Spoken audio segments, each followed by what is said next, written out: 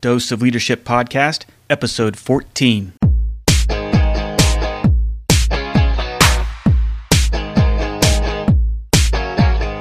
Welcome to another episode of the Dose of Leadership Podcast, the show that brings you inspiring and educational interviews with today's most relevant and motivating leaders.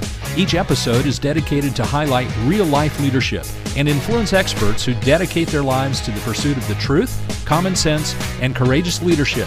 And now, here's your host, Richard Ryerson. Well, I'm pleased to have on the show today Rabbi Simon Jacobson. He's the author of the best-selling book, Toward a Meaningful Life, which has sold over 300,000 copies and been translated into 12 different languages. He heads up the Meaningful Life Center in downtown Manhattan in New York City, and he's one of the greatest scholars and sought-after speakers in the world today, especially in the Jewish community. He has taught and lectured to diverse audiences all over the world, including 6 continents and 40 states, and he teaches in a voice that's rooted in common sense and timeless teachings, and yet at the same time he's relevant and cutting edge. He's been interviewed on over 300 radio and television shows, including Larry King Live and Charlie Rose. And now he's really hit the big time. He's on the Dose of Leadership podcast. Rabbi Jacobson, such a privilege and an honor to have you on the show. How are you today? Very good, and it's a pleasure to be here. And thank you for your very warm and encouraging introduction. Well, I tell you, I came across your writings on Toward a Meaningful Life, and what a great, fascinating book. And again, I'm not Jewish, and a lot of times I'm probably, I do believe in God, and I try to live a faith-based life.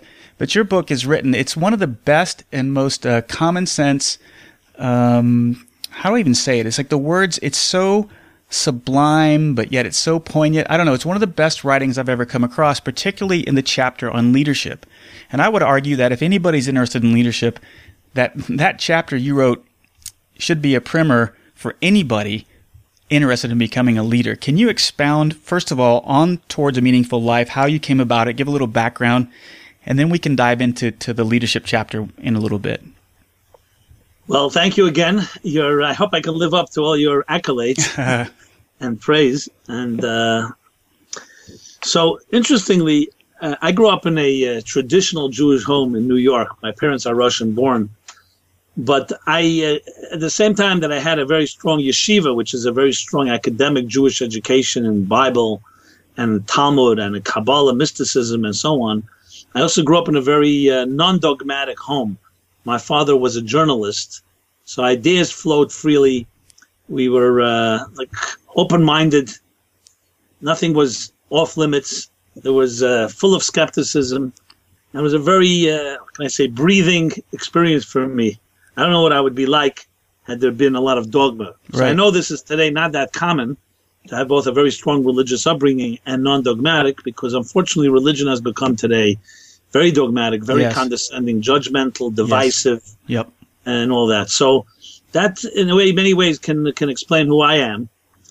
And as I grew older, I grew up in the Lubavitch Chabad community, where I was very intrigued by the Lubavitcher Rebbe, Rabbi Menachem Mendel Schneerson, who passed away in 1994. A great, great scholar. I was intrigued by his mind, by his passion, by his spirituality, by his simplicity.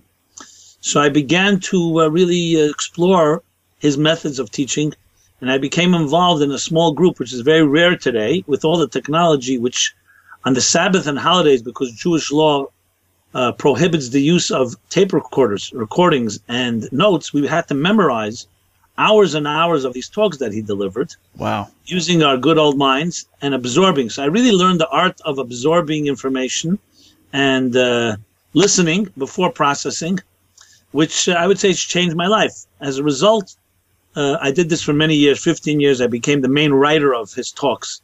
I should explain, writing meaning writing afterwards, after these holidays, when we had to recreate it, research it, annotate it.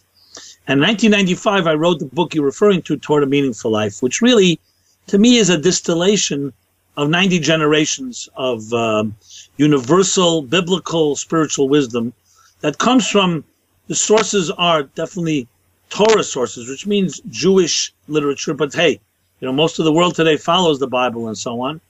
But from my point of view, it was primarily focusing on the universal dimension, the psychological, personal, spiritual, emotional dimension of these ideas. What I did was I actually asked people in the street. I said, what are the 30 most important topics in your life?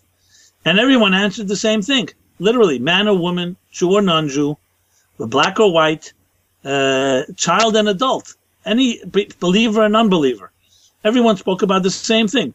They spoke about birth, about childhood, about education, about love, about pain, about money, about health, about dealing with anxiety, about dealing with faith, technology. The list goes on. So I actually did a chapter for each one of these 30 topics, and basically a short chapter that tries to capture the wisdom and experience that I learned and I absorbed in my life, which comes through the lens of the general Jewish thinking, but again, universal, so it's really a book for everyone. Anyone can read it, as you've just testified, and using a lot of the methodology that I learned from my master and mentor, Rabbi Schneerson, who himself was a student of his teachers. And one of the chapters, of course, is leadership, the one you identified and related to, but they're different chapters. Each one speaks to people at different stages of their life. The main thing is it's I believe, a resonating book.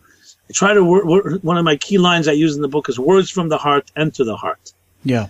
I know for myself, I want to respond to someone that enters my heart. Yes. As they say, there's an expression, people don't care how much you know until they know how much you care. Yes. Yeah. So I wrote that book with, I believe, some care, with empathy, which is far more than just philosophy. An empathy to the human condition. We struggle with many similar things. How do we make our lives more meaningful?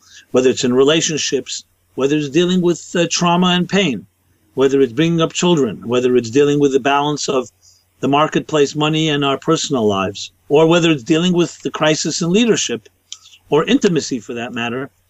How technology, is it destroying our soul? Is it helping us? So it's a very positive book, a very life-affirming book, a very uplifting book. And thank God, as you mentioned, many, many people have responded to it. It's changed my whole life in the sense of what I do today. The Meaningful Life Center that I lead, meaningfullife.com, is an outgrowth of the book.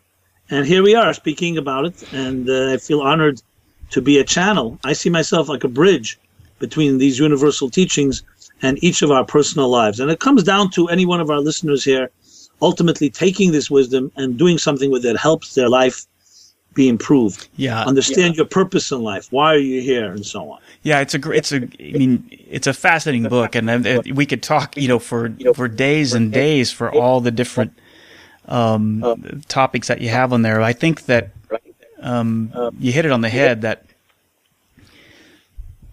the book is for everybody, and doesn't matter what your religious backgrounds are. And at the end of the day, we all have the same wants, the same needs, the same fears, the same limiting beliefs.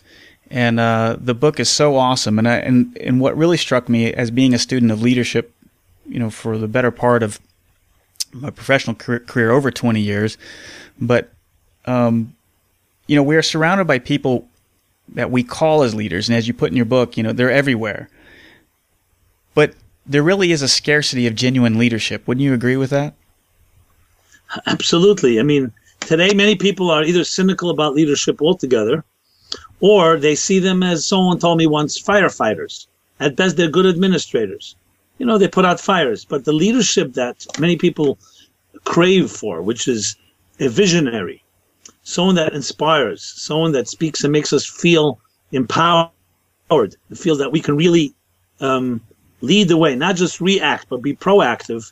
That's a major crisis in that area. That's why I think actually there's an over-worship of Hollywood stars and sports heroes, because there's there's a lack, there's a void. So we turn to anyone that will just maybe give us some direction. But there are very, very few leaders are direction. Today, politically correct polls determine things. People are very careful not to say the wrong thing. And it's no question. All of us need leaders. All of us need mentors. And today leadership has been rendered into a very much of a political process. And once in a while, leaders do something good as well. But I wouldn't define them as true leaders. I find them as basically almost like being a product of the lack of leadership that we so much have. I think many of the leaders are just part of that lack in a way. Yeah, I think that to me, it's all less about, and I say in my presentations and in my teachings that it's less about the charismatic. Too often we put so much stock and so much value in charisma, larger than life, thinking you have to have this big commanding presence. And really, to me, command presence is learning how to be calm. It's learning how to be confident. It's how to be consistent. Most importantly, it's how to be courageous in everything that we do. Charisma is great if you have it, as long as there's something to back it up with it. And I think even in your book, what I took out of this, and it's a timeless principle, but you talk about what makes a true leader. And I love what you write here, if I can just quote from the book, that a true leader wants nothing more than to give people pride, to make people stand on their own as leaders in their own right. Instead of trying to blind us with his or her brilliance, a true leader reflects our own light back to us so that we may see ourselves anew. I think that's just brilliant. I mean, it's so true. Yeah. And then you talk about in the example, which, we learn as a kid and everything else, but Moses really was the quintessential leader, wasn't he? Absolutely. And what is Moses' biggest quality? Not his wisdom and not his charisma, but his humility. Yeah. Very humble. Humility is not valued today. Today, people value power, aggression, money, go-getters, and unfortunately, humility, which is a critical element. Humility is not to be confused with weakness. Right. Humility is actually the greatest strength of all. It's a person who realizes he doesn't take himself more seriously than the cause. A person, let's say parents who are humble, take their children and family more seriously than themselves. Anyone that takes themselves more seriously than the cause they're serving, cannot really be a leader. Right. But everywhere we look, it seems to be everywhere we look, that seems to be the case.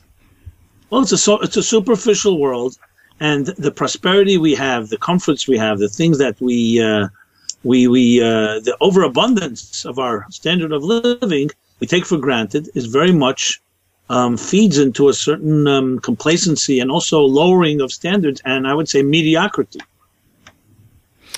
One of the things that I always try to teach, and I learned this from the Marine Corps, it's kind of amazing. One thing I did learn from the Marine Corps, that it really is a servant leadership mentality, that it isn't about you as the leader. It's less about you. It's always about them.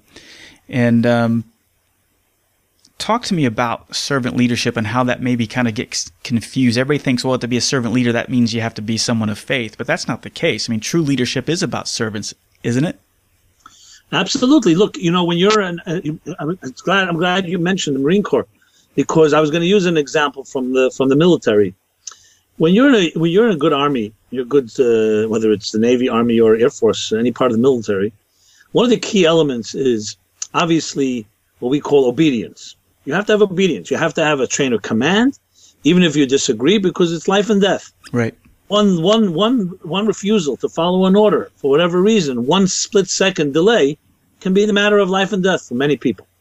That's number one. Number two, there's an element of discipline. And finally, and most importantly, there's the element you mentioned, courage. The person you want to be with, fighting a war, fighting a battle, and none of us should ever have to fight wars, but they're just conceptually, is you want to be with people around you that don't hesitate. You don't want a commander-in-chief or a general or any type of authority suddenly having second thoughts. You want to say, we're going to conquer this, we're confident, we're courageous, with a plan, and so on. Courage breeds courage. And I think when people are insecure and they themselves are projecting their own fears, what you end up happening is the blind leading the blind. Then we have fearful people leading fearful people, and you don't have that type of forging ahead. One of the things I should mention about the Rebbe, I call Rabbi Schneerson, I mentioned earlier, Toward a Meaningful Life. One of the things I learned greatly from him was, as a young man, I saw courage. I saw fearlessness. Not recklessness, fearlessness. In the sense where you have to sometimes just take the plunge. You have to be persistent. As we all know, the greatest success has always been those that are persistent. You keep forging ahead, even when you sometimes have setbacks. Sometimes there are all kinds of naysayers and there's reasons not to do things. It's a certain forging ahead that has that impact that breeds in us that type of confidence. That's what good mentors do. That's what, for that matter, trainers do, coaches do. Yeah. Someone can be blessed to be the best tennis player in the world or the best athlete, and they can lose confidence. They can have a psychological lapse. And a great coach is someone that kicks you in the pants, loves you, but is also tough and says, you can do it, go for it. And I think that today we walk on eggshells. We're like almost taking these baby steps because we're afraid. There's an analogy I would like to share, and I think is always a very good analogy. Like people always say, people don't want commitment. You mentioned commitment.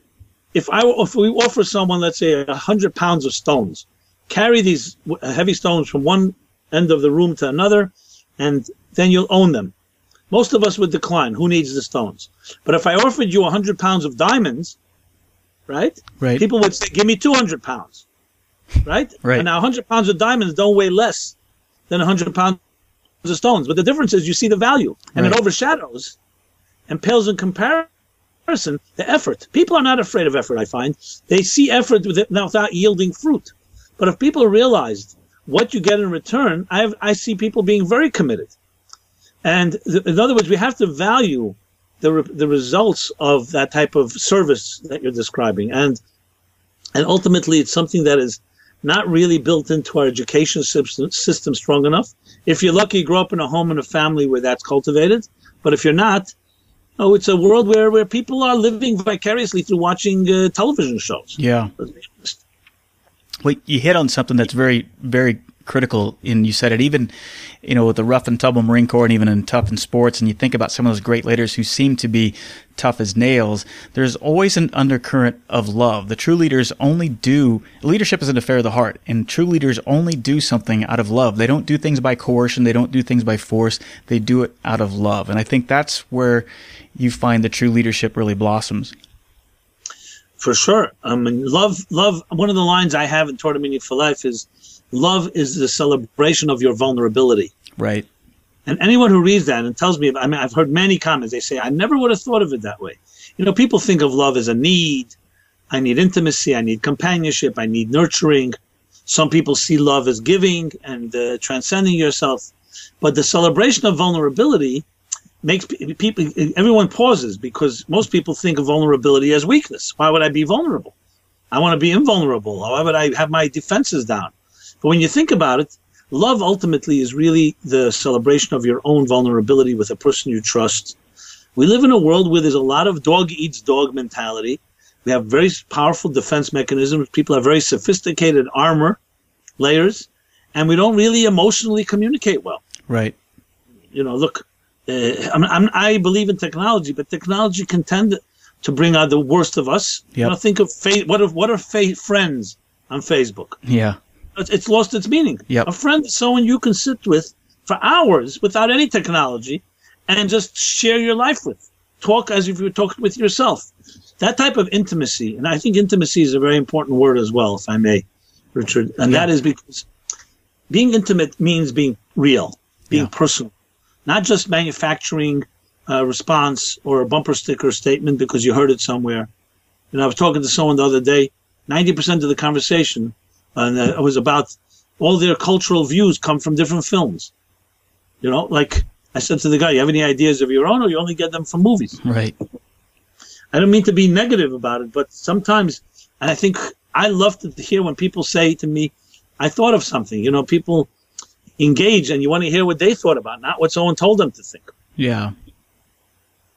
You hit on a couple conversations I've had in the last couple of weeks with some of these, even on these interviews, and I talked with a prominent football coach for the Kansas State Wildcats, and we were talking about how do you build that trust? How do you build that, that young leader, turning him into a great leader?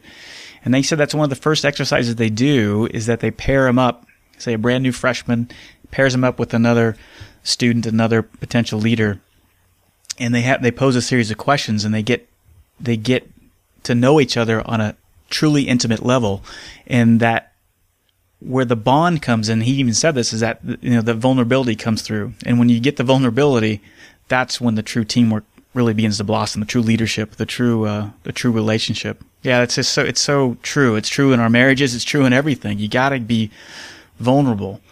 It's scary, but man, you cannot really enjoy the fruits of the life, the relationship, of the leadership, unless you truly become vulnerable yourself. 100%. And I think, to go back to leaders, I think some of the leaders that have touched us, those few that have, you see in them a certain vulnerability. You see something you can identify with. This type of like pie in the sky, deifying someone as some type of infallible monarch is a myth. Right. You want a human being. You want someone that is speaking to you from their heart. Yeah. And though there's obviously a political process, and there's certain red tape, and there's certain administrative elements, and we all know every one of us has to negotiate through that. But you want someone at the end of the day that you can trust, because you feel that they know you and you know them, and there's a connection on that level. And I believe that was what Moses was like, and all true leaders are like that. You can identify with them because you see they care, they're ready to forego their own comforts. And leadership, interestingly, as I quote in the chapter, is not about you, it's about, I've not given you greatness for yourself, I've given you greatness to lead others. Yeah. That's the ultimate key thing.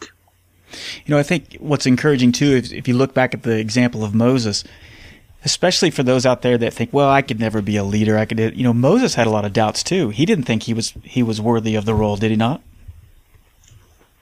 In the beginning. Yeah, he refused. Actually, he initially, when God comes to him in the Bible, in Exodus, the book of Exodus, and God says to him, I want to be a leader, he declines in every possible way. Can you imagine? I mean, most people would jump. Right. He declines, not for me, someone else. I'm a stutterer. I cannot speak well. Send my brother. Send Messiah, whatever. And basically God is saying, listen, I want someone that doesn't want the job. I know the people that want it. I want someone who knows and appreciates that the job is not easy. And it's not about glory and about power. It's about serving. And interestingly, the first time Moses is mentioned in the Bible, he's mentioned as a shepherd. Same thing with King David, because the true leaders are shepherds. Shepherds are people who care about their sheep. The story goes that Moses was tending to the sheep of his future father-in-law Jethro, and one sheep wandered away. So the mere fact that he noticed it among thousands of a flock of thousands, he went and searched for that sheep and found it a distance away, where the sheep was thirsty and was sipping water from a brook. And he carried back the sheep on his shoulders and said to himself, and God said then, if a man who no one was watching is able to be sensitive to one sheep among thousands, that's the man I want to trust my people with. It's a mother. You ever see a real beautiful, loving mother? Yeah. Her real impact on her children, there's no Hollywood there, there are no cameras, there's no stage. These are quiet moments of how a mother and father lovingly embrace a child, the undramatic, non-fireworks, and all the things that we today value. Everything has to be on stage, has to be full of drama and excitement. The most subtle, quiet moments in life are the ones that are the most powerful and magical ones. The ones where you don't have everyone rushing to take. Well said. And I think even acts pictures and so on. Yeah, even acts of courage. I gave a presentation yesterday afternoon, and we talked about courage. And when people hear that word, they think of those larger than life. The Medal of Honor winner, holding off enemy for days on end with no sleep and food, or I think of Neil Armstrong landing on the moon with 17 seconds of fuel left. I mean, all kinds of those things. But really, the fact of the everydayness, if you choose to do the right thing when no one's looking, no matter what the circumstances, no matter what, that's exhibiting courage. And we shouldn't take that lightly. I think that, the little acts of courage go a long way. The fact that, a father chooses to say grace for the first time over the evening meal and he's never done it before, that takes a tremendous amount of courage for some people. But that has so much more impactful than we realize. And I think that if you talk to me, kind of segue into that concept of everybody says, well, he was a born leader, or I don't have the capability of being a leader. But I say that now more than ever, everyone needs to think and act like a leader. Now, everybody can't be, the president of the United States, or can be like Moses necessarily, but each of us has our own strengths, our own unique qualities, and it takes leadership to figure out what those are and to act on those. Wouldn't you agree? Selfishly. Well, absolutely. I mean, I have a line that I use very often in my book and also my talks. It says that birth is God saying that you matter. I think a critical message, which leads directly into leadership, is this. Each of us, no matter who you are, has an indispensable role to play in this world. That we have a mission, a calling, that only you and only you can fulfill. If people had that sense of confidence and responsibility to live up to this indispensable mission that they have, I think that each of us in our own right would become a leader. What does a leader mean? It means that you are in your own way. It doesn't mean a leader of a million people. It could be a leader in your own little community, in your sphere of influence, that whatever it is that you have, you're not just on the receiving end, watching others, but you're giving. There's an interesting law, Jewish law. In the Jewish law, there's a statement that charity, the obligation of charity, is upon everyone. Everyone is obligated to give charity, even, Richard, even a pauper. Now, that doesn't mean you can give a lot, but everyone, a penny, 2 pennies. It's a statement of dignity that everyone has something to give. There's another statement that you may have heard. It says that who is the wise person? The ethics of the father state. Who is the wise man? Who's the wise person? One who learned something from everyone. Mm-hmm. Which tells us 2 things. Everyone has something to learn. Everyone has something to teach. Every one of us, you and I, everyone on earth, has an indispensable contribution to make. And with that, in that sense, you are a leader, because the entire world cannot continue, cannot play the music properly unless you play your note. So when it comes to your turn in the line, when it comes to your time to sing your song is the leader for that moment. And I think that is a critical message that is often lacking in our society. Obviously, there's some people who are capable and have the skill to be leaders of the masses, who have the ability to be leaders and can inspire other people to be leaders, but everyone in their own right should have that dignity. And that dignity is something that is quite often trampled upon. Often in our dysfunctional homes we grow up, we don't get that reinforced message, you matter, you're valuable, you are indispensable. And I don't mean in an egotistic way, I mean it in a responsible and a humble way. That message, I would suggest, if every one of us as children, if every parent told this to their children every day, again and again, and sincerely, I think that would change the world. I agree. Well said. So what is the best advice for someone listening out there? They say, well, I don't know if I can be a leader or not. What's the best advice? What steps can they take, small step that it may be, towards becoming a better leader? I would begin with, we all are busy people. I think there's an exercise I suggest. I believe it's in the chapter, A Day in Your Life, A Day in the Life, A Day of Life, I think, in Toward a Meaningful Life. That suggestion is quite simple, but quite profound. And that is every morning, as soon as we awake, we usually don't have an appointment, we don't have anything. For a minute or two, just focus and concentrate on the fact that your soul was returned to you for another fresh day, another new day. Acknowledge that you are here for a purpose. You're not just here to go to work. You're not just here to survive, not just here to take care of your needs, but you have something to contribute, that you have a soul inside of you waiting to express itself.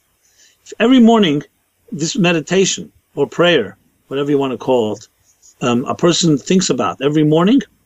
And I would add, also do this at night before you go to sleep, instead of falling asleep with the television on, with a newspaper on your nose, to think about, I'm now entering into a peaceful moment called sleep, and I allow my soul to return to its source of nourishment. I think these 2 exercises is a good way to begin, where people are focusing, because it's about awareness and focus on that internal hub, let's call it, our internal nucleus that should be the driving force in our lives. What the business calls a mission statement. Each of us have our personal mission statement. And reinforcing that every day is a critical way of doing it, every morning and every evening. That would be one suggestion I would make. Well, I think that's great. So where can people find you? Well, today with internet, thank God, you can find anywhere. Number 1 is meaningfullife.com website, Meaningful Life. One long word, MEANINGFULLIFE.com. And, today you just Google my name, Simon Jacobson, Toward a Meaningful Life. Very easy to find me that way. I send out a weekly email. Anyone that wants to receive that, it's a free email that goes out every Thursday evening. I'll be happy to send that. And I'm a resource and a friend. to anyone out there, I see this as an opportunity when we're on these waves to use technology not just as a commercial element, but as a channel. It's a way to connect anywhere, anyone I can be of help to, personally or professionally or in any particular way. I have plenty of writing on Meaningful Life. You'll find a wide array of material. I do classes. There's a lot of video of me in the weekly classes on YouTube that are broadcast and archived. So pretty much, you name it on a topic, I'm usually talking about it. I just wrote, my last topic of my last class was, Are You Spreading Your Wings? Which was last Wednesday, which again can be found on YouTube or on our website. And I continue to teach and I continue to write, and it's an honor to be, I would say, to be a bridge and intersect with so many beautiful souls. I find that, to me, one of the greatest things is to celebrate the dignity and majesty of the human journey. Each of our journeys, as bizarre as sometimes they may be, but they all have a beautiful choreography of whatever that trajectory may be. And it's my honor to be on your show here and hopefully connect with many people in every possible way. Well, Rabbi, you're a great man. I'm a great fan. Thank you for giving us a dose today. I look forward to talking to you again in the future. Everybody, go find his book, Toward a Meaningful Life. Go to meaningfullife.com. Rabbi, thanks for coming on the show. It was great being here, Richard, and I hope we do it again. Definitely. Thanks, Rabbi. Thank you. Richard invites you to become a part of the Dose of Leadership community. Visit doseofleadership.com and sign up to receive his free Common Sense Leadership ebook, a guide that highlights how all of us can learn to become calm, confident, consistent, and courageous in all aspects of our lives. Richard is also available as a speaker for your next event. Richard specializes in practical leadership and change management. He has a philosophy of inspiring everyone to think and act like a leader, which is based on timeless natural principles and common sense. You can get more info by visiting doseofleadership.com.